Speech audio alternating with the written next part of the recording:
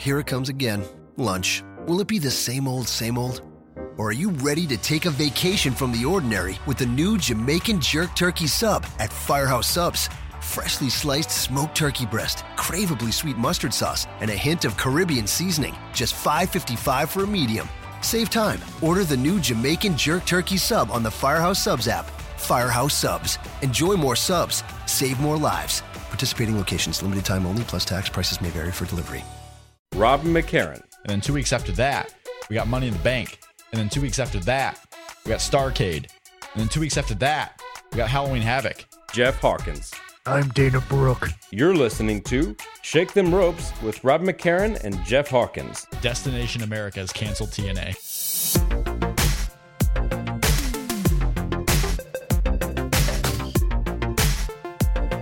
Your time is limited, so don't waste it living someone else's life. Don't let the noise of others' opinions drown out your own voice. Steve Jobs. Baron Corbin may not be drowning out other voices, but he sure is shutting them down on the old Twitter, while earning a title shot along the way nonetheless. Sasha's time is up. Bayley's time is now. Roadblock end of the line is over, so now we head into Royal Rumble, start of the road to WrestleMania. And our top 100 match is John Cena and CM Punk, one of the most famous WWE matches over the last, 5 years or so? For Money in the Bank, 2011. So it would have been a little bit over 5 years. That's how math works, kids. And how this show works, I'm Rob McCarran, and we have Jeff Hawkins, your host, as always, here on Shake Them Ropes, episode 188. Jeff, hello. Hi, your host as always. As always. I told you, I hate hosting this thing. As always. It is the annual Jeff Hawkins hosting experience. The Jeff Hawkins in the big boy chair, and why he should never, ever have it again. It's the show before Christmas, all through the house, whatever. Now, where are you spending Christmas this year? Are you with your family or her family, or neither? Oh, just everyone. It seems like I've celebrated like 15 Christmases already. Really? Oh my gosh, I've been driving back and forth from city to city, just every weekend. Anytime I have free time, I'm driving to a Christmas event. I'll be ready for this to be over. What's ironic? Well, it's no one's fault per se. It's just the season. I'm sure I'm not the only one out there. I'm sure everyone out there is doing similar things. And if they're not, maybe they want to be. But I tell you right now, enjoy the times where you don't have to travel anywhere. It is nice. But yeah, it's been back and forth. Ironically, though, Christmas Day, when Christmas Day finally comes, we have nothing to do. We're just going to be sitting at home. We got nothing going on. You go to the movies like a lot of families do. Yeah, maybe. I mean, we got to see that Star Wars, the Rogue One. I think that's what we're doing too. I'm going to drive out to Arizona probably on Friday, and this is. Do you have? I never asked you. I think I've asked you before, but I forgot. Do you have any siblings of any kind? I do.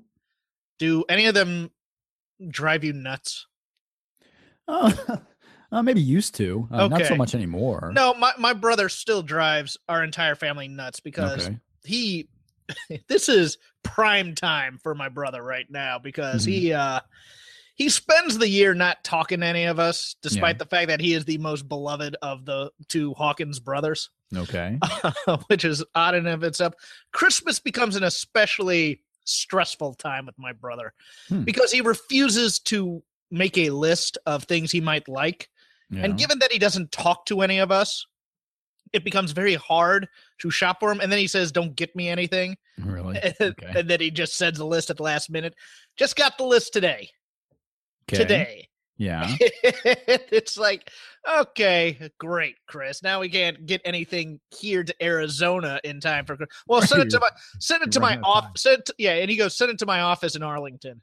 He's in Virginia. It's like you're taking the fun out of this, and this is my brother's routine every year. This is a grown man now, but he's been doing this since his 20s. He will fly in probably on the 23rd. Yeah. The 24th, he takes one of my parents' cars and starts to do his shopping. He will go to the malls on the 24th. Okay. Now my mom this entire time is saying, now you need to be home by 2:00 so that we can go to church on Christmas Eve. 2:15, he still hasn't gotten home, probably. And my mom is calling him on the cell phone. And he's like, I'll be there.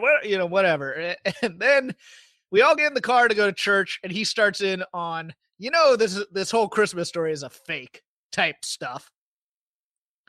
Christmas comes. He's overspent on everybody, it turns out. He doesn't ruin, but he reprograms all the family's electronics so that to make it easier for my mom and dad who can't use electronics for anything. And then on the 26th, he flies out. Yeah. Leaving me the mess to clean up.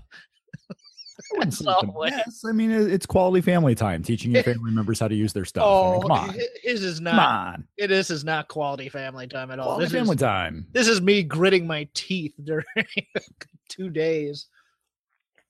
Hey, you got to enjoy the time now. You never know when it might end. Oh, hopefully tomorrow. No. So you never know. Where do we want to start? I think we want to start with what's the least current, and that would probably be, I wanted to call it Money in the Bank, but no, it's Roadblock, End of the Line. Any takeaways from that? What did you think of the show overall? Oh, the show's fine. I mean, the people were asking, like, would Sasha and Charlotte main event the show? And it would be 2 pay-per-views in a row where they main evented. And maybe they should have on this one. The way it ended the last time, maybe they shouldn't have main evented Hell in a Cell with it. But, that's after the fact. It was a trash finish. I mean, what are you going to do? But I thought the pay-per-view was enjoyable. It wasn't a crap show. So that's all I have about it. Let's face it. It was the finish to Sasha and Charlotte. So it is an important show for that reason. But it had absolutely nothing that continued any story with Owens and Jericho and with Roman Reigns and Seth Rollins. I mean, that was a Raw main event, that pay-per-view main event. It was a Raw main event. So other than that, do I have important things to say about the show? Not really. I want to kind of go into that. I watched with friends, which made it a far more enjoyable experience than watching alone and just kind of looking at my Twitter, because it looked like everybody on Twitter hated it.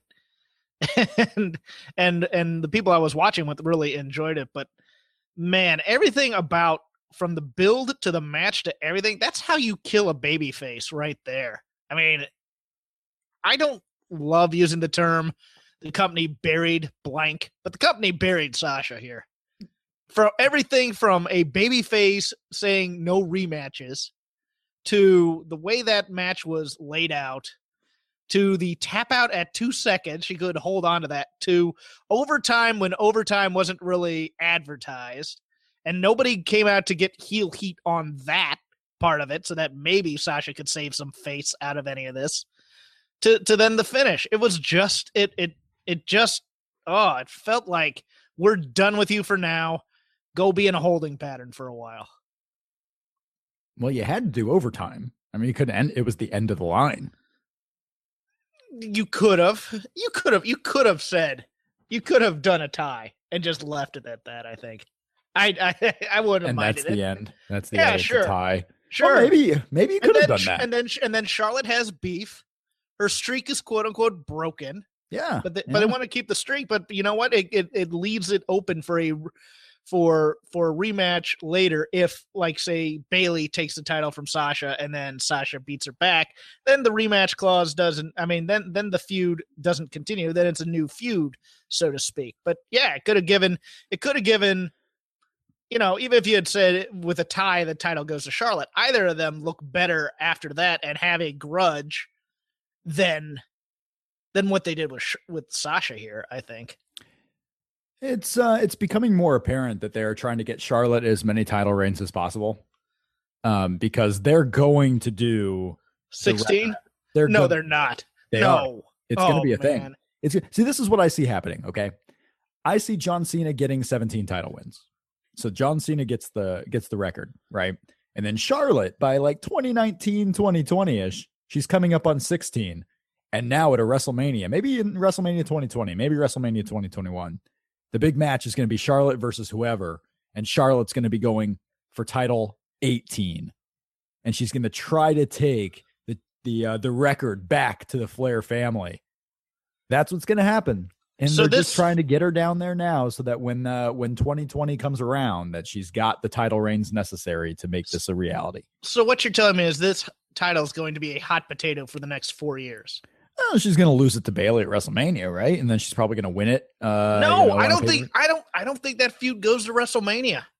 It has to at this point. I think There's two pay-per-views in between. One's the Royal Rumble, where you can do the Rumble match, then you can do like a triple threat number one contender match at whatever pay-per-view is theirs, Fastlane. I think Bailey loses at the Rumble. Or you could do Bailey loses at the Rumble. There's the triple threat at Fastlane for the title shot at WrestleMania. Maybe they do some type of multi-person match at WrestleMania, and then the Raw the next night, because Charlotte's not going to lose on pay-per-view. She'll lose on Raw the next night. There's just this irking feeling in my gut that Bailey Sasha is going to be the match at WrestleMania, and then Charlotte, and then get that feeling out of your gut right now. And then, well, get that feeling right out of there. Maybe, or something to that, like a ladder match or something. I don't know, but Charlotte, I could see facing a Stephanie McMahon or a Ronda Rousey or a special attraction type of thing. I don't see Charlotte and Bailey being at WrestleMania right now. I mean, okay, I see them blowing this off in a month and a half, and then they're just looking around going, well, now what can we put out there? I don't see him being blown off in a month and a half. I could see some weird stuff where, okay, WrestleMania is out of the picture, but the events around it, whether it's Raw the next night, whether it's Fastlane, Charlotte will go into WrestleMania as the champion. Whether she's defending the title, who knows? She could be facing someone else. That's fine. That is a possibility. But let's face it, Charlotte's going to get all these reigns. She's going to go to the 16. She's going to go to 17, whatever it is. But Bailey is the it girl right now. Bailey's the one. Sasha's out of the picture. Who knows where Emma is? I mean, Emma's locked away somewhere. I don't know what's going on. Yeah, we got to premiere that. That's weird. But the other thing is, I mean, they've had Bailey now win over Charlotte 3 times on TV. Yeah. So she's losing at the pay-per-view. So I don't know if that's the way to build up. I don't know if she's the one anymore. Well, you could always do maybe Sasha interferes some way. Maybe Sasha's so upset that she can't stand Bailey, and maybe Sasha turns heel. I don't know. Maybe that's your triple threat. Like you had Becky in last year. This time it'll be Bailey in, but that's your triple threat. I will definitely take that. I'll take. You could do something like that. Triple threat. The only other thing I had from Roadblock of any import, I guess, was the return of Neville. That return was pretty sweet. Do you like him as a heel? Do you like him as heel, Neville? But it's tough to keep the momentum going because everyone's cool when they first turn heel, especially the guys who are doing nothing as baby faces. Everyone is cool when they first do that. It's how you follow it up. I mean, Neville can't come to the ring with that mean look and do the same thing for 3 months and he's going to be cool still, right? He's just going to be Neville now with no purpose. So I think he's going to take the Cruiserweight Championship at some point. He'll be the tough cruiserweight who's mean to everybody and dominates the division for a while until you have whoever the hot babyface is going to be, which at this point is probably going to be Jack Gallagher. You're going to have that big Jack Gallagher Neville match, and that'll be a big deal if they build it up right. But Neville's the right guy. I mean, Neville looks great. He looks exactly like Drew McIntyre if Drew McIntyre were 2 feet shorter. But face it, when Drew McIntyre did this gimmick on the Indies, super awesome. Mm-hmm. So it's something new for Neville. He was going nowhere as a babyface, and now he's the big bad guy in the division, which they needed. They needed a big bad guy who wasn't Arya Daivari, because Arya Daivari was trying to do this, and it's not working. You know what's weird is that there's a lot of tension in there that the crowd is waiting for Neville to do something to Brian Kendrick. Well, he should. I mean, I don't like this. I don't like where everyone has to be buddy. Like Neville is coming in, picking side. Like he's not going to attack Kendrick. Why? Because Kendrick's a bad guy. He should have beaten all 3 guys up. He shouldn't have taken any mercy on Kendrick. What is he doing? Beat up everybody. He should beat up Austin Aries at the commentary table. And you know what? Beat up Austin Aries. And then 2 months down the road where Aries is healthy, boom, you got Austin Aries and you got Neville. Oh, give me that. The pay-per-view match. Give me that every day of the week, twice on Sunday. I love that. If they're going to go this way with Neville, he should be beating up everybody until he gets the championship. He shouldn't be friends and buddy with Brian Kendrick. He shouldn't be agreeing with anything. Also, I noticed when they were doing the Raw promo and Brian Kendrick was coming out there and Neville was like, yeah, Kendrick, you're right. Neville and Rich Swann is the exact same story as TJP and Brian Kendrick, where Neville is the veteran who's been around for a while, who helped the young guy out, but the young guy's the champion. And now the old guy wants his championship shot because he's the guy who's been around the block a few times. It's the exact same story, just with 2 different guys. Oh yeah, definitely. What was I going to say? No, I had something about the cruiserweights. I couldn't remember what it was at the time, but yeah, no, I love. I mean, Austin Aries has been great on commentary. I like the move of bringing him out for every cruiserweight match on Raw too. I think it's really helping the division somewhat. Yeah, and it's helping people keep in mind who Austin Aries is, because if you're watching Raw, you know who Austin Aries is, especially as these go by, because this guy should be in this division. He shouldn't be in NXT anymore. Right. Bring him in for the cruiserweight division. I agree. Anything on the New Day losing the record? I mean, Roderick Strong should probably go in there. I thought it was weird. I mean, all that for New Day, and then the record's broken, and boom, they lose right away. But it is time for something new. Sheamus and Cesaro were doing a pretty good job. I want to see that. I want to see those teams go up against everyone else. You don't see the New Day. You don't need to see them as tag team champions. They can do They can do everything they do without having the tag team gold or silver now. Yeah, I agree. The bickering partner gimmick has run its course, and it ran its course when they did the whole barroom thing. It's like you threw a guy through a window and bonded over that, or through a wall. That was ridiculous. Let's drop that. So we go to Raw. Well, before that, the big things. We'll go to Raw and we'll talk about one of the matches. So Roadblock was the end of the line for Sasha and Charlotte. So now you have. We'll talk about how this Bayley stuff goes in. But Royal Rumble is still a month away, and we have the Royal Rumble match announced. Mm-hmm. And you have this Raw that set up Kevin Owens and Roman Reigns for the championship. And Chris Jericho is going to be suspended over the ring in a shark cage. Yeah, those are my Raw notes.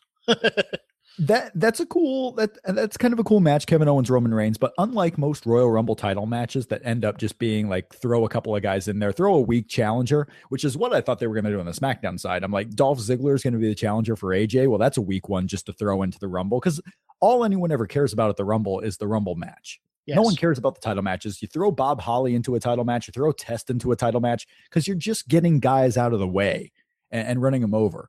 Kevin Owens and Roman Reigns, I think, is going to be a title change here. Oh, I agree. I definitely agree. Eventually, I don't. It's. Are we getting? Let's go into Raw then. Are we getting Roman Braun at Mania? I don't think so yet. I don't think they want to do Braun that. I mean, it's December and he's still doing the same as Zayn feud and stuff with Mick Foley. So I don't think we're going to get Braun Strowman. But now this whole dynamic is so weird, because you have John Cena coming back soon, and John Cena is probably going to be in the Royal Rumble match. And a lot of people are picking right now John Cena to win it. But you have Elimination Chamber in March, which is the SmackDown pay-per-view. And you have Fastlane in February, which is the Raw pay-per-view. I see Elimination Chamber kind of being the match, not for a title, but for a title shot. Like, the winner of Elimination Chamber is the SmackDown title contender at WrestleMania, which would then tell me that the Raw title is going to be the one that's defended against the Royal Rumble winner. So that kind of leaves out Undertaker. That kind of leaves out John Cena. So who would be the Raw winner? Is it going to be Brock Lesnar? Is it going to be Goldberg? No, because I think those two are going to set up for a third match against each other, which is strange because Goldberg's won the first two. So if I'm picking a Raw winner for the Royal Rumble, like, the only one I can think of is really Braun Strowman. And that's where you kind of get Braun Strowman and Roman Reigns. And who knows what Kevin Owens does. So yeah, maybe Braun Strowman is going to be the winner. Or maybe the Elimination Chamber will be for the belt, and the winner of that match will go on to face a John Cena or Undertaker for the SmackDown Championship. I don't know what to think. It's going to be one of those unpredictable Royal Rumbles that will turn out to be like, oh, we should have all saw Braun Strowman winning. But I don't know if they do Braun Strowman, Roman Reigns right away. I'll tell you this. Braun Strowman has earned a big match at WrestleMania. Braun Strowman has been excellent. Really? You're going excellent. I think okay. For what he's trying to do. I mean, what is he doing? He's not going out there for 15-minute classics, and he's not being asked to. He's doing everything he wants to do, and I think it's working right now. This is a guy who we don't want to be going out there doing 15-minute classics, right? Because he can't do that. We all know that. Yeah, I get the feeling that they may have him penciled in for that match against Roman. And who are these people using pencils? And they'll eventually erase it and put him in like the Andre the Giant Battle Royal and have him win it. Oh, he'll win that. He'll win that. Give him that credibility or something to that effect. Yeah. And then I want to see Baron Corbin giving him a high five in the background. Did you like the use of Braun in this Raw show? I mean, yeah. Oh God, yeah. Coming out, killing guys, and then over? coming out during the main event. Flip those trees all over. Yeah, I like the use of Braun on this show. I thought he was cool. I thought he could have played it up even more. This is the scary thing. Like, he's growing in confidence, but when he really gets that confidence to kind of even do things on his own or like improv a little bit, that's going to be the scary time, because really this guy is going to be something when he starts realizing that he can go out. This is what I wanted Roman Reigns to do, and Roman Reigns still can't do it. Roman Reigns cannot go out in the ring and improv one bit. He cannot cut a promo on the crowd. He cannot do these things that The Rock had to do to get over, that Steve Austin had to do to get over. The moment Braun Strowman gets enough confidence to go out there and say, you know what, I'm a big star here. I can kind of play around a little bit, even though I'm not told to do it, told to do something, or I'm not scripted to do it. The moment he goes out there and acts on his own volition, that's going to be a scary time, because that's the only thing stopping the high mid-carders to being main eventers. It's the only thing, is their confidence and ability to do what they think is the right thing to do and do it at the right time. And when Braun can get that, when Baron Corbin can get that, hell, Dolph Ziggler never could get that. When these guys figure it out, it's going to be scary for them, because they have all the tools and they have Vince's liking. It's going to be a scary time if they can just learn how to be themselves and throw caution to the wind and try something. There's Shark Cage. It's going to be the same thing as the NXT match, right? Jericho drops something down, and then Kevin Owens picks it up and probably misses, and Roman gets the pin. It's probably the same story. Or he finds a way to slither out of it. Who knows? Right. Or someone comes in interferes, and Chris Jericho really can't help. Maybe this is the Roman Reigns, Seth Rollins heel turn, and Roman's the heel heading into WrestleMania. Don't even say heel turn Roman Reigns, because I'm just tired of that. That's a dead horse. When is Finn Balor? We can't do the when is Finn Balor debuting anymore. When is Joe coming up? When's Emma coming out? My big fear here is at the Alamo Dome, they try and put that cage up really, really high. And I worry about that a little bit. I don't trust. I would after Owen, I'd never want to do anything from the sky or in a harness from them again. I just wouldn't, especially in the Alamo Dome, because at least with the NXT match, it was like right there, a few feet above it. I just get the feeling they're going to put this cage ridiculously high for some reason. But you also have 20-year-olds who don't really remember because they were 1 or 2 years old when Owen Hart died. A large portion of the audience doesn't know anything about Owen Hart. Of course, the first thing I look at is when someone goes that high is, that's kind of scary, because we know the history. And it may be super safe now. And, 20 years have passed, and it may be super safe the way they were doing these things, but it's still like, what happens if something goes wrong? Yeah. I'm gonna tie this into Raw, but it's a non-WWE question. Did you watch TNA Nonstop Deletion? I did not watch it. Wow, so much for that. So much for show prep, Mr. Hawkins. All right. Well, what am I going to do? What am I going to watch TNA for? No, TNA, I'm just... Total Nonstop Deletion, I know, and everyone said it was a fun time, and it was super, it was interesting in a lot of ways, but was it important? No. No, but I'll tell you why I'm bringing it up, and you didn't have to watch it for me to bring it up, to be honest with you. Obviously, because you're bringing it up. I just feel dumb for asking a question I didn't know the answer to. For me, when I think sports entertainment, that's the kind of stuff I think of. Using all the resources that you have and filming bits and vignettes and weird little movies. I mean, when Vince McMahon comes out and says, we make movies, that's the kind of thing I think about, and I liked it. I don't view it as wrestling canon per se, but it was a fun distraction from the norm. Then we get to this. Matt Hardy. Oh, go ahead. Is Matt Hardy the most creative wrestler in wrestling right now? Yes, I think so. Or is he's super creative, but he also has the resources? Because right now TNA is letting him do whatever he wants. You know what? You quantified that quite well, because I have no idea who the most creative wrestler is, because there's a certain company that won't let you be all that creative. So, well, hey, listen to me. This is what I'm saying. They will let you be creative if you go out there and just do it and it works. Because they will let you be creative. They will not let you be creative by pushing an idea in the back, but having no guts to actually go do it. CM Punk had to do it on his own. Zack Ryder. Zack Ryder's a creative guy, and he went out and did a little YouTube show on his own. Right, and they killed him. But he doesn't do anything on screen. Getting a little bit on the edge there. Here's why I ask. He's a company guy. Sometimes you got to be a company guy, but also have the will to go do something different, knowing that you may get in trouble, but hopefully if it works, if you're confident behind it, you won't get in trouble because they'll be like, "Oh, that was great." I agree. I agree with you on that. These Enzo vignettes on Raw, these are not great. These were terrible. And the thing is, he was kind of a nerd. He was telling lame jokes that no one laughed at. He's a guy who needs to be in that sensitivity training, if you will, because he was harassing a woman and a woman who was too smart for him. This is a guy who's kind of coming off like, when he was telling those bad jokes and no one was laughing at the sensitivity, that was a big deal because you don't want to be coming. The whole thing with with Enzo was that he's cool and you like what he says.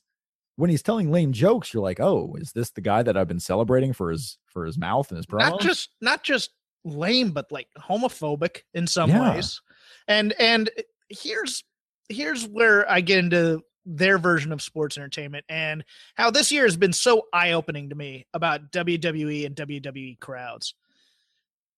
The normal WWE casual watcher eats this stuff up. When we think Daniel Bryan, we think of him as a great wrestler who got over because he had great matches. He didn't get over because he had great matches. The matches were the worst part. Yes. Great matches helped him. He got over because of those Kane vignettes with anger management. And then he went out and had ass-kicking matches. And that's what the WWE crowd wants. They don't want great matches necessarily unless there's a fight build to them. They don't. They want these dumb comedy sketches in there because that's when they go back and you talk to people. I used to watch wrestling. What do you remember? Oh, I remember that one sketch. If they're nothing but WWE fans. If they're after, say, my generation, which still had territories to watch with promos and whatnot, even like post WCW era, if you want to go even that far back, they remember skits. And God help me, I railed against this when William Regal said it on that Table for Three, that people are going to remember you for those weird, wacky things rather than any good match you ever have. It saddens me that this was the strategy to try and get Enzo to be more of a big deal and then to help port that over to Cass.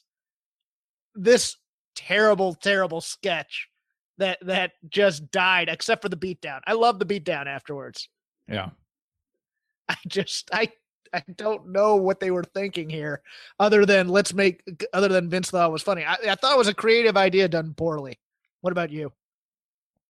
I don't know if it was even, I don't know about this Raw, man. He's the type of guy who should be going to sexual harassment training for walking out naked. I think that's fine. Yep.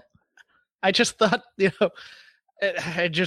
guys that they got doing this sketch just along keep with it simple. it, just keep it simple. Enzo have it be was getting one-on-one. over. Have it be one-on-one. He doesn't have to go to any group type of training or anything like that. Just don't do it. Just let Enzo go out there and have a stupid tag match with Los Matadores, who are nobody, and let's just let him win. Let him win some matches with Big Cass. Let Big Cass do all the work and let Enzo cut a promo on him. That's all you got to do. Keep it simple. You don't have to. They haven't even been on the main roster for a year yet, and they're already, going down to the road of these backstage skits and segments. Let them go wrestle some matches. Yeah, it may work. It may work. Before we get into too much on SmackDown was the better show this week. Oh, I agree. SmackDown was the better show. A couple of big things, Mr. Hostman. Yes. Baron Corbin is working his way up. Hold on, you're going into SmackDown when you say before we get into SmackDown. Before we get into SmackDown, we're going to get into Baron Corbin, but before we get into the actual SmackDown set of Baron Corbin, did you see the little dust up Baron Corbin had on Twitter today? No, I did not. It was the greatest thing ever. And it's even greater if you actually know who Larry Dallas is. I do know who Larry Dallas is. Sirius XM's Busted Open Radio. they tweeted out something because apparently they have a radio show on Sirius XM. Apparently, I'm aware of this. Yeah, I didn't know anything about it. But anyway, Larry Dallas is on there. He's a guest or a co-host or something, which just guarantees that I will never listen to the show. And they tweeted out that Larry Dallas, WWN, because he is a former manager of Dragon Gate USA, I believe. Larry Dallas says that Baron Corbin not growing up on wrestling makes it more difficult for him to buy into his character. Do you agree? And first of all, the absurdity of that statement, because Baron Corbin is probably the only one in that company who believes as much as anyone in his own character, because Baron Corbin's character is himself. And that's been made evident by Breaking Ground, and that's been made evident by the NXT. And, as he gets more and more himself in his role, it's more Baron Corbin. Part of his character is that he's too good for professional wrestling. He's too good for professional wrestling. That's his character. He buys into it. Yes. He's bought in. He's the most bought in. What are you talking about that he's not bought into his character? But I digress. That's not even the point. Baron Corbin sees this because, of course, SiriusXM, hoping for a response from Baron Corbin, they got their wish. Baron Corbin replies, "Who's Larry Dallas? That's right, nobody." And Larry Dallas, keeping it going, replies, "I'm someone with thicker skin," which may be true, which isn't actually true, but may be true. It isn't. And Baron makes the one last blow up so great. Baron Corbin replies to that comment of "I'm someone with thicker skin" with his own reply, "and a much smaller paycheck." Baron Corbin 1, Larry Dallas 0.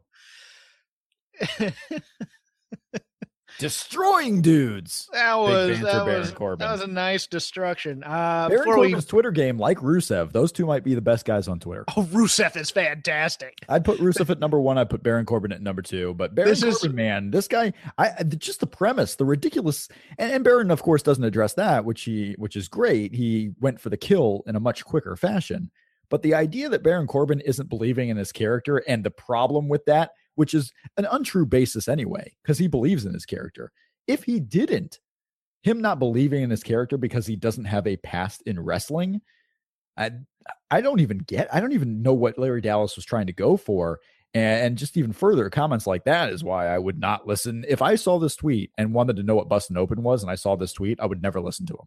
Right. It pretty much invalidates their show in many, many ways. I mean, you may as well be trying to do a really, really bad and off the brand version of First Take if you're trying to be that on one side of a horrible, horrible take.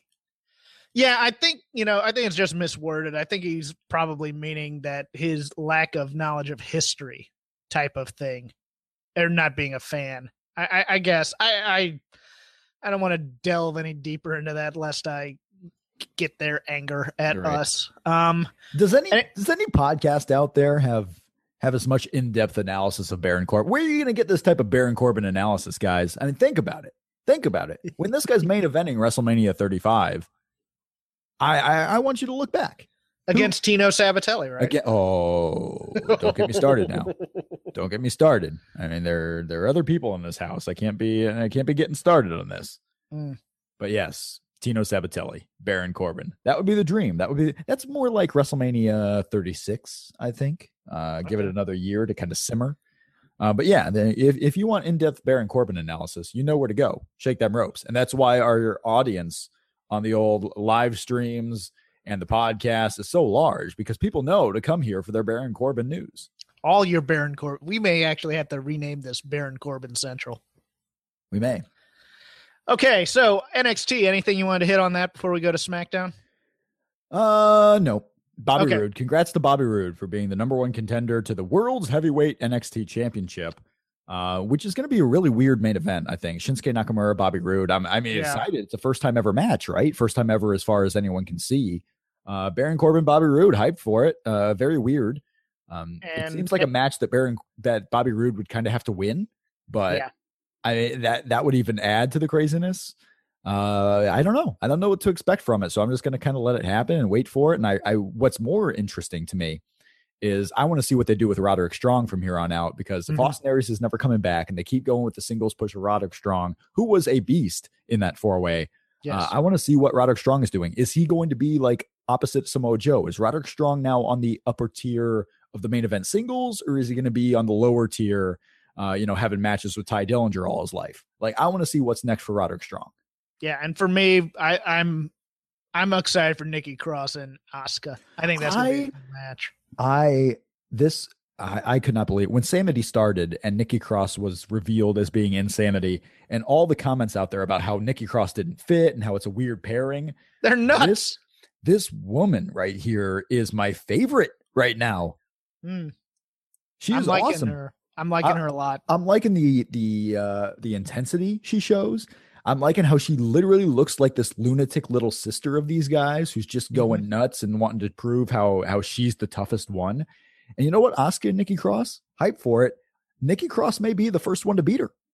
No, I don't see that happening at all. I don't know if it's going to be in the first match, but there is going to be more than one match. And I don't know if you're going to put Liv Morgan. I don't know who can beat Asuka, who's in that NXT realm right now. Athena, I guess you could do Ember Moon. You could do Ember Moon because they did the match at NXT Riverside, and I heard it was really good. I guess you could wait for Ember Moon, but Ember Moon and Nikki Cross would be my thing. And I think Asuka and Ember Moon having a match to get into title contention would be the way NXT has kind of done it in the past. It would just seem to fit NXT.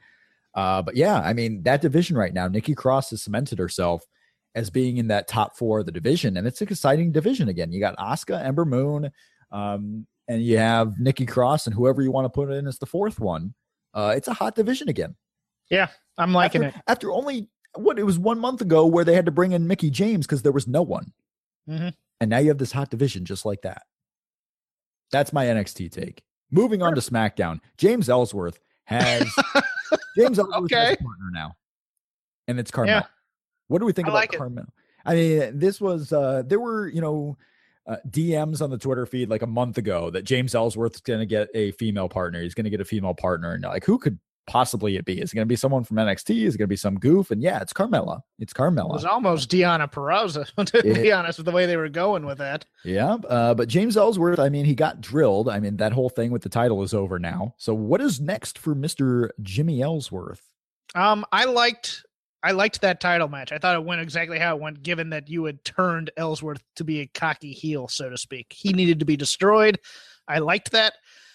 For this Carmella thing, I think personally that Ellsworth is going to see this as attention as affection and is going to fall in love with Carmella, thinking that she's in love with him, and start doing her bidding, say screwing Nikki and John Cena in matches, or Carmella's going to bring in someone new to kill James Ellsworth eventually. Then that's going to be her real fella. It's going to be one of those two things. The new guy should be Tino. You know what? I'll take it. Should be. I thought Carmella was fantastic in that segment with Natty and Nikki. Just played it real natural and everything. Just kind of like stir the pot and watch. Here I am, guys. Yay! I thought that was really good. I thought, and just on the acting side, there's a GIF going around of Alexa Bliss in that segment with Daniel Bryan where she starts smiling and slowly turns into a frown. It is so phenomenal. Her timing on that is so perfect. Seek that out. So in other news, La Luchadora got a win over Miss Bliss. What do you think of Becky Lynch wrestling a different style here? I mean, it was kind of early for them to do something like that. But hey, you know what? I'm into what Alexa Bliss is doing right now, and that division is doing something where I kind of like the SmackDown women's side more than the Raw women's side. Mm-hmm. So it's working for me. I mean, there's nothing to it. It's just a little get me over. I'm really just waiting for this new year to start because I don't think there's any. John Cena coming back on the post-Christmas SmackDown is so weird because I would just like them to wait until January. But what am I going to do? I mean, hey, if it's coming early, it's coming early. This January, man, I'm hyped again. I'm hyped for WWE. I'm hyped for to see what happens. Like the Royal Rumble season is hitting me right now, man. I'm there. Pre-Christmas, the Royal Rumble season is hitting me. I'm excited. I want WrestleMania to start happening. Like I'm in WrestleMania mode already, and it's 4 months away. I can tell you're very stoked. I'm hyped. Goodness. I'm hyped because I didn't have to do any prep for the show because I'm not the host today. No, this whole wild card tournament, this whole wild card thing that they're putting in as a theme for next week is so weird to me because it's like it feels like they should have been holding a tournament of some kind and they never did. It's just something they added on to make it seem extra important. And the card for next week is fantastic, I think. But as to the point, I think Becky Lynch had a blast wrestling this style. I loved the rolling tarantula, and I loved the celebration afterwards. I want her to now wrestle Lucha every single night. Screw the straight fire crap. Let's see Lucha Becky every night of the week. And then more importantly, the main event for the World Heavyweight Championship next week will be a triple threat between AJ Styles, Dean Ziggler. What the hell am I talking about? Dolph Ziggler and I know what you're talking about. You're being very weird right now. I know. And Baron Corbin. What the hell is wild card finals? I don't know. What the hell is it? It means nothing. Like what is SmackDown wild card? What is the wild card? What were the finals of the wild card? Was the wild card the 4-way that they had for for Dolph Ziggler to get into the match? And if so, why is Baron Corbin getting a match against Ziggler to get put into this match? Like, what is happening? I have no idea, but I did like that AJ Styles did not play heels are friends with each other and walloped both Ziggler and Baron Corbin with chairs. I thought that was great. I think the Weasley heel being scared of the badass heel is phenomenal for this program because I don't think Baron and Ziggler do much for me after the 2-month program where he destroyed Ziggler already. Do you think that AJ Styles is the Weasley heel? Because this is a guy who straight up beat John Cena, a guy who straight up beat Dean Ambrose. Like he was Weasley when he was first with the club, but he's been the best guy. Okay, cocky heel. How about that? Okay. Cocky heel, scared a badass guy. I would say cocky. Yeah. I mean, Baron Corbin's the cocky guy who hasn't. I mean, if you think of it this way, if you think of it the perspective of it's hilarious that Baron Corbin is actually in the title picture, but it's hilarious that Dolph Ziggler is too. Dolph Ziggler went from losing IC title matches nonstop to being the #1 contender to the world title. Baron Corbin is a guy who beat Kalisto. And this is why it's amazing because I love heels that do this. They will beat one of the easiest guys on the roster and think they're the best now. And it's their time for the title shot. He beat Kalisto, right? And now he's the #1 contender for the world championship. And yes, it's a SmackDown main event and they're getting ready for John Cena to come back. So they're doing the Royal Rumble idea. Like this should be a 3-way at the Royal Rumble. Get that match out of the way, get Baron Corbin in a big match at the Rumble and then move on. But I like that Baron Corbin is being slotted up with the main eventers. I really do, because it's a place where he should be and will be soon. So start getting the fans ready and used to the idea that Baron Corbin is a main eventer in WWE. Get them ready. So Dean Ambrose gets his butt kicked by the Wyatt family in what I thought was a spectacular stomp and kick beatdown. And then Miz comes out and finishes the job. Whereas previously in the night, this week in Miz greatness was Miz and Renee Young. What did you think about that interplay? What have I been saying for 4 months now? Ambrose, Miz, WrestleMania was the match to make. Okay. It's happening. And it's the perfect time and it's the perfect idea. Dean Ambrose should be getting the Intercontinental Championship match, should be getting the Miz, and should be winning the title at WrestleMania. Dean Ambrose can't be a main event guy, but he can sure as hell be one of the good mid-card guys with that mid-card title. And Dean Ambrose, the Miz, is going to be an awesome WrestleMania match.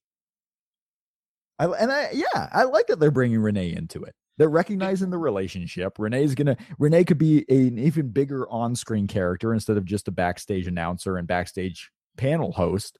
She's going to be an on-screen character. And you know what? It may even lead into a match where they do Miz and Maurice versus Renee and Dean. I like the idea of kind of involving her a little bit and making this more realistic based instead of wacky Dean Ambrose. If this stops Dean Ambrose from bringing in props every night, great. Okay. No, I'll take that. I just did you have any of the blowback that a lot of people had about bringing in quote unquote Total Divas storylines into SmackDown, so to speak? No, because I don't care if this was Total Divas or not. I want Dean Ambrose to be more realistic because he's been wacky Dean Ambrose. I want them to have a sense of, because The Miz right now is the most real character on SmackDown. He's the most real one. And if they can bring some of that reality into Dean Ambrose and make this feud based on, yes, it's for the championship. Yes, Dean Ambrose is really good. Yes, The Miz is really good. But now there's something behind it, because The Miz, cocky Hollywood star, is going to punk this Total Divas star and her boyfriend. And now there's even more heat to it. I like it. Final question. All of you should like this too. Yes, all of you should like it. And you should all like it. Yes, stop looking at Miz as not being a very good worker, so to speak, because he's improved on that front. First of all, he's great. And Miz is a better worker than Dean Ambrose. And if you don't think so, you're wrong. I'm telling you right now, you're wrong. Absolute about it. No nuance here. You're wrong. The Miz is much better than Dean Ambrose. You can reach Rob on Twitter at McListens, McListens. You can reach me at CrapGame13, CrapGame13. And you can follow the show's RSS feed, for lack of a better term, at the show Twitter at Shake Them Ropes. Shake Them Roast is sponsored by Baron Corbin's Twitter at Baron Corbin WWE. And you can catch us on iTunes, Stitcher, TuneIn Radio, anywhere podcasts are sold for free. Just search Shake Them Ropes. Last question about SmackDown, and this is about talking smack. Santa Rhino, creepy Santa Rhino. Great thing or the greatest thing? And were they having a few cocktails in the back for a holiday party for the crew right before airtime? Yeah, this is a guy that people who didn't understand what district he was running in for Michigan State House thought that Rhino might actually win and become a Michigan legislator. Yeah, this guy wasn't going to be a legislator, guys. Was it a total rib on anybody? I mean, was this supposed to happen this way, or was he going into business for himself? What do you think?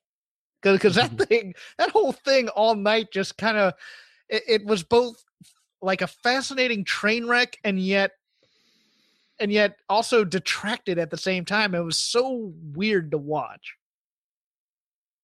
Any thoughts? No, I don't care. Okay, you don't care. That's perfect. No, that's fine. Our top 100 match to see on the WWE Network before you die this week is John Cena versus CM Punk from Money in the Bank 2011. Rob, why don't you go into this? John Cena, CM Punk, 2011's Money in the Bank. This is when, people still didn't think that CM Punk, the history going in this match, CM Punk was over, right? CM Punk had just joined the Nexus. We didn't know if he was going to ever be like the top echelon guy.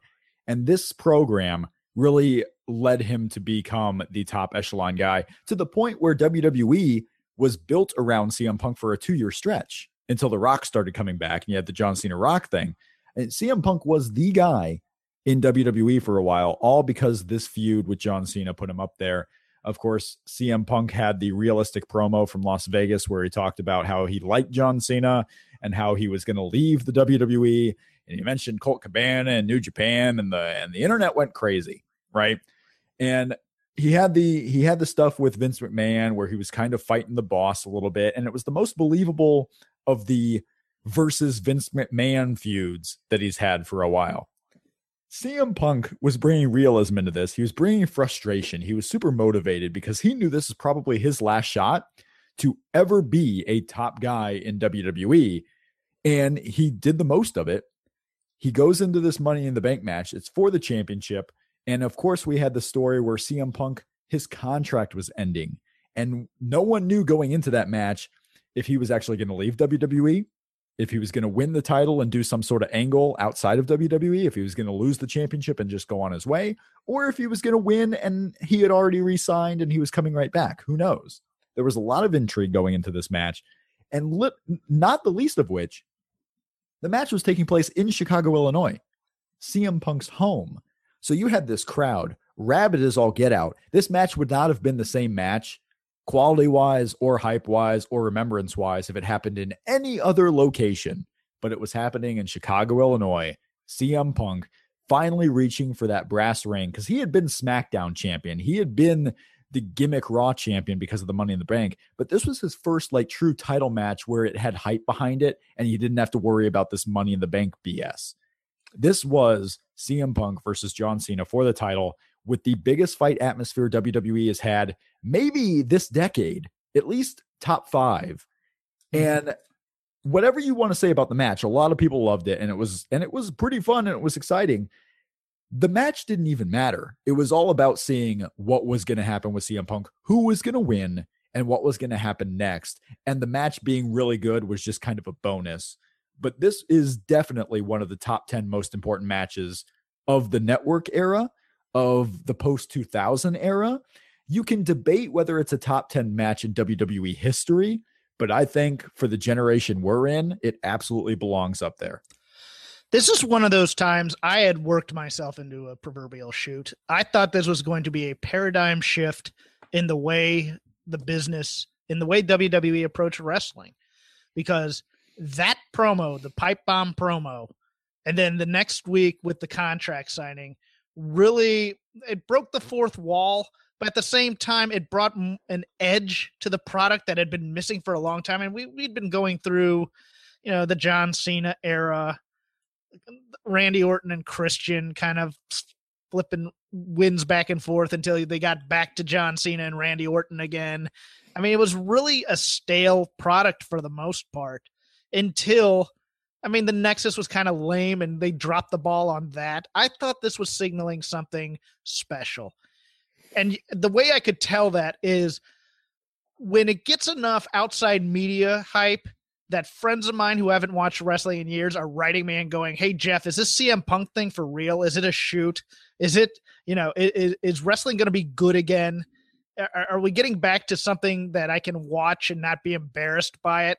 It signals to me the start of something really great. Now, do you, I want to ask you this, because you have Rolling Stone out there. You have all these Bill Simmons. Networks. You have Bill Simmons. You have all these things talking about WWE. Yeah, it's their mainstream now. Would you think that the CM Punk thing is like the turn of, like, you want to call the old era the Attitude Era, and you call all these eras different things? This is kind of like the mainstream era of WWE, and this may have been the turning point of it. Well, this is what got them into the building. I'll tell you that much. It got them into the building, and then they eventually co-opted them because now they don't really cover anything exciting. They just kind of recap stuff that the WWE gives them. So yeah, I'd say it in that respect it was. But for me, we thought, hey, he could show up in Ring of Honor. He could show up in New Japan. He was showing up at Comic-Con with the belt after he won this match. We thought this could be the start of something, and then it lasts all of a week. And it comes back, and then it's Kevin Nash and Triple H burying him. Far be it for me to say that this is possibly the most potential that they ever lost, but at least in the last decade, with possible exception of the Yes movement, I think it's the most potential that the WWE lost because they just could not let things go out of their control for a little while. Yeah, I'm on two sides of the fence, because yes, I think story-wise, him being separated from WWE for a little bit longer than just the week that he was gone could have helped the entire business. Could have helped the entire wrestling business. It could have been cool, but at the same time, WWE had to capitalize on the buzz, and you can't really capitalize on the buzz as much as possible if CM Punk isn't there. Like, you need him doing interviews, you need him tied to the company. I don't know if you could. If you do much like the Pillman angle, so to speak, he's under contract still, but he's not in storyline. So it makes it seem rebellious, and so it makes it seem cool. That's the thing that WWE never really gets, is if it's out of their control and it seems rebellious, it can be cool without you having your fingerprints all over it. That's the thing that they didn't like, was that was cool without them, so they got nervous about it. It was just one of those weird. Of course, the next night on Raw after this pay-per-view match, so CM Punk wins, and the match is, not as important as what would end up happening with history, and obviously the pipe bomb promo people are still talking about these days. And hell, CM Punk, this made CM Punk, it cemented him as a cult figure, because The Rock was more popular, Steve Austin was more popular. Who do fans still chant for? And all CM three Punk are gone. They chant for CM Punk. Because it was this cult figure about rebellion against whatever you were seeing. Going back to your crowd moment, I go back and I watch CM Punk's entrance about once every 3 months in this, because you're right. It's in terms of the last decade, top two crowds, I would say. The only other one that could possibly match it would be NXT Brooklyn for Sasha and Bayley, I think. because that crowd was hot too, and they helped make that match far better than it would be without it. But this crowd might NXT Dallas for Shinsuke. Yeah, that's true. I was there live, and it was I'd give it that. I would, but I'd say this is still number one. Yeah, this was epic match, epic, momentum changer, epic, history deal for WWE. Super crazy. That was match number what, Jeff? 8? 9. But the other thing that I noticed, at least on rewatch, is how close the commentary here is to Bash at the Beach 96, which I watched for another friend show, in terms of the company is the face. And so all the commentators are rooting for the company to pull through, including the two heel commentaries, Lawler and Booker T, along with Michael Cole. It was such a weird parallel to me. That's that same kind of atmosphere as the NWO first being around. And that, we saw what that did to the business, but yeah, that's my only other note. This seems like the mandatory question that has to be asked that we haven't asked for a long time. We haven't asked, the couple of weeks after CM Punk was gone and we started doing the countdown, like it's been 4 weeks since CM Punk last wrestled, blah, blah, blah. It's been a little while now. You have the lawsuit still going on between CM Punk, Colt Cabana, and the WWE doctor. Do you think CM Punk's ever going to be back in WWE in any shape, even if it's just to be inducted to the Hall of Fame? I think it depends on how that lawsuit goes. Now, something I have been toying with is for WrestleMania in April. His wife has a book coming out in April. I could see her coming back and having a big match at WrestleMania to help plug the book and to hopefully help make nice between the company and her husband. I could see her being the conduit between Punk and the company, but I don't see him coming back until that whole lawsuit is done and over with. Yeah, he just seems like a guy who would really stick to his principles, even if those principles I agree. Stubbornness. And he's not a Bret Hart. He's not someone who maybe time heals those wounds. This guy seems to hold a grudge. I think that, but I also think when he gets older and he realizes how appreciated he was by the fans, then he may lighten his stance. That's what I think. All right. What's our next match? Because I didn't do that much prep. Come on, host. Well, you look it up. I'll ask you the question. Do you like eggnog?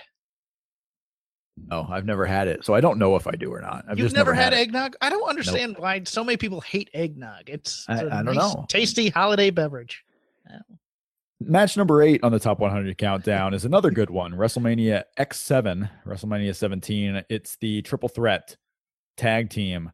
Dudley's, Hardy's, Edge and Christian. This was a TLC match, if I'm not mistaken. I believe it's the first TLC match. I believe it's the second. Second? Okay. TLC. For some reason, I think this was TLC 2. Didn't they do one at I don't know. They did. I'm going to look. TLC matches Wikipedia. I believe this is the second one, though. I think it was the same 3 teams. But let's see, WrestleMania. Yeah, so No Mercy 99 was the first one. No Mercy 99. No, I don't think so. It was SummerSlam 2000. That was the first one. Edge, Christian, Hardy Boys, and the Dudley Boys. This was TLC 2 at WrestleMania 17. Okay. And then they also had a 4-way TLC match in May, so a couple of months after this WrestleMania, which added Chris Jericho and Chris Redacted. The man who shall not be named. Well, it's all from us from Shake Them Ropes. Merry Christmas, Rob. Merry Christmas, Jeff. And before we go, the one question that everybody wants to know: when are you going to eat that hat? In a world of 1 million wrestling podcasts, there is a new shining star with great interviews, analysis, music, and me, Matt Coon, on total engagement. Go to any podcast platform to listen today. Enjoy all your favorite sports like never before at BetMGM. Sign up using code Buckeye and receive up to $1,500 back in bonus bets if you don't win your first bet. When you register with BetMGM, you'll get instant access to a variety of parlay selection features, live betting options, and the best daily promotions in the business. And with BetMGM at your fingertips, every play and every game matters more than ever. Place your money line, prop, or parlay bets with the king of sportsbooks today. Sign up using code Buckeye and receive up to $1,500 back in bonus bets if you don't win your first bet. BetMGM and GameSense remind you to play responsibly. 21 plus and present in Ohio, subject to eligibility requirements. Rewards are non-withdrawable bonus bets that expire in 7 days. Gambling problem? Call 1-800-GAMBLER. In partnership with MGM Northfield Park.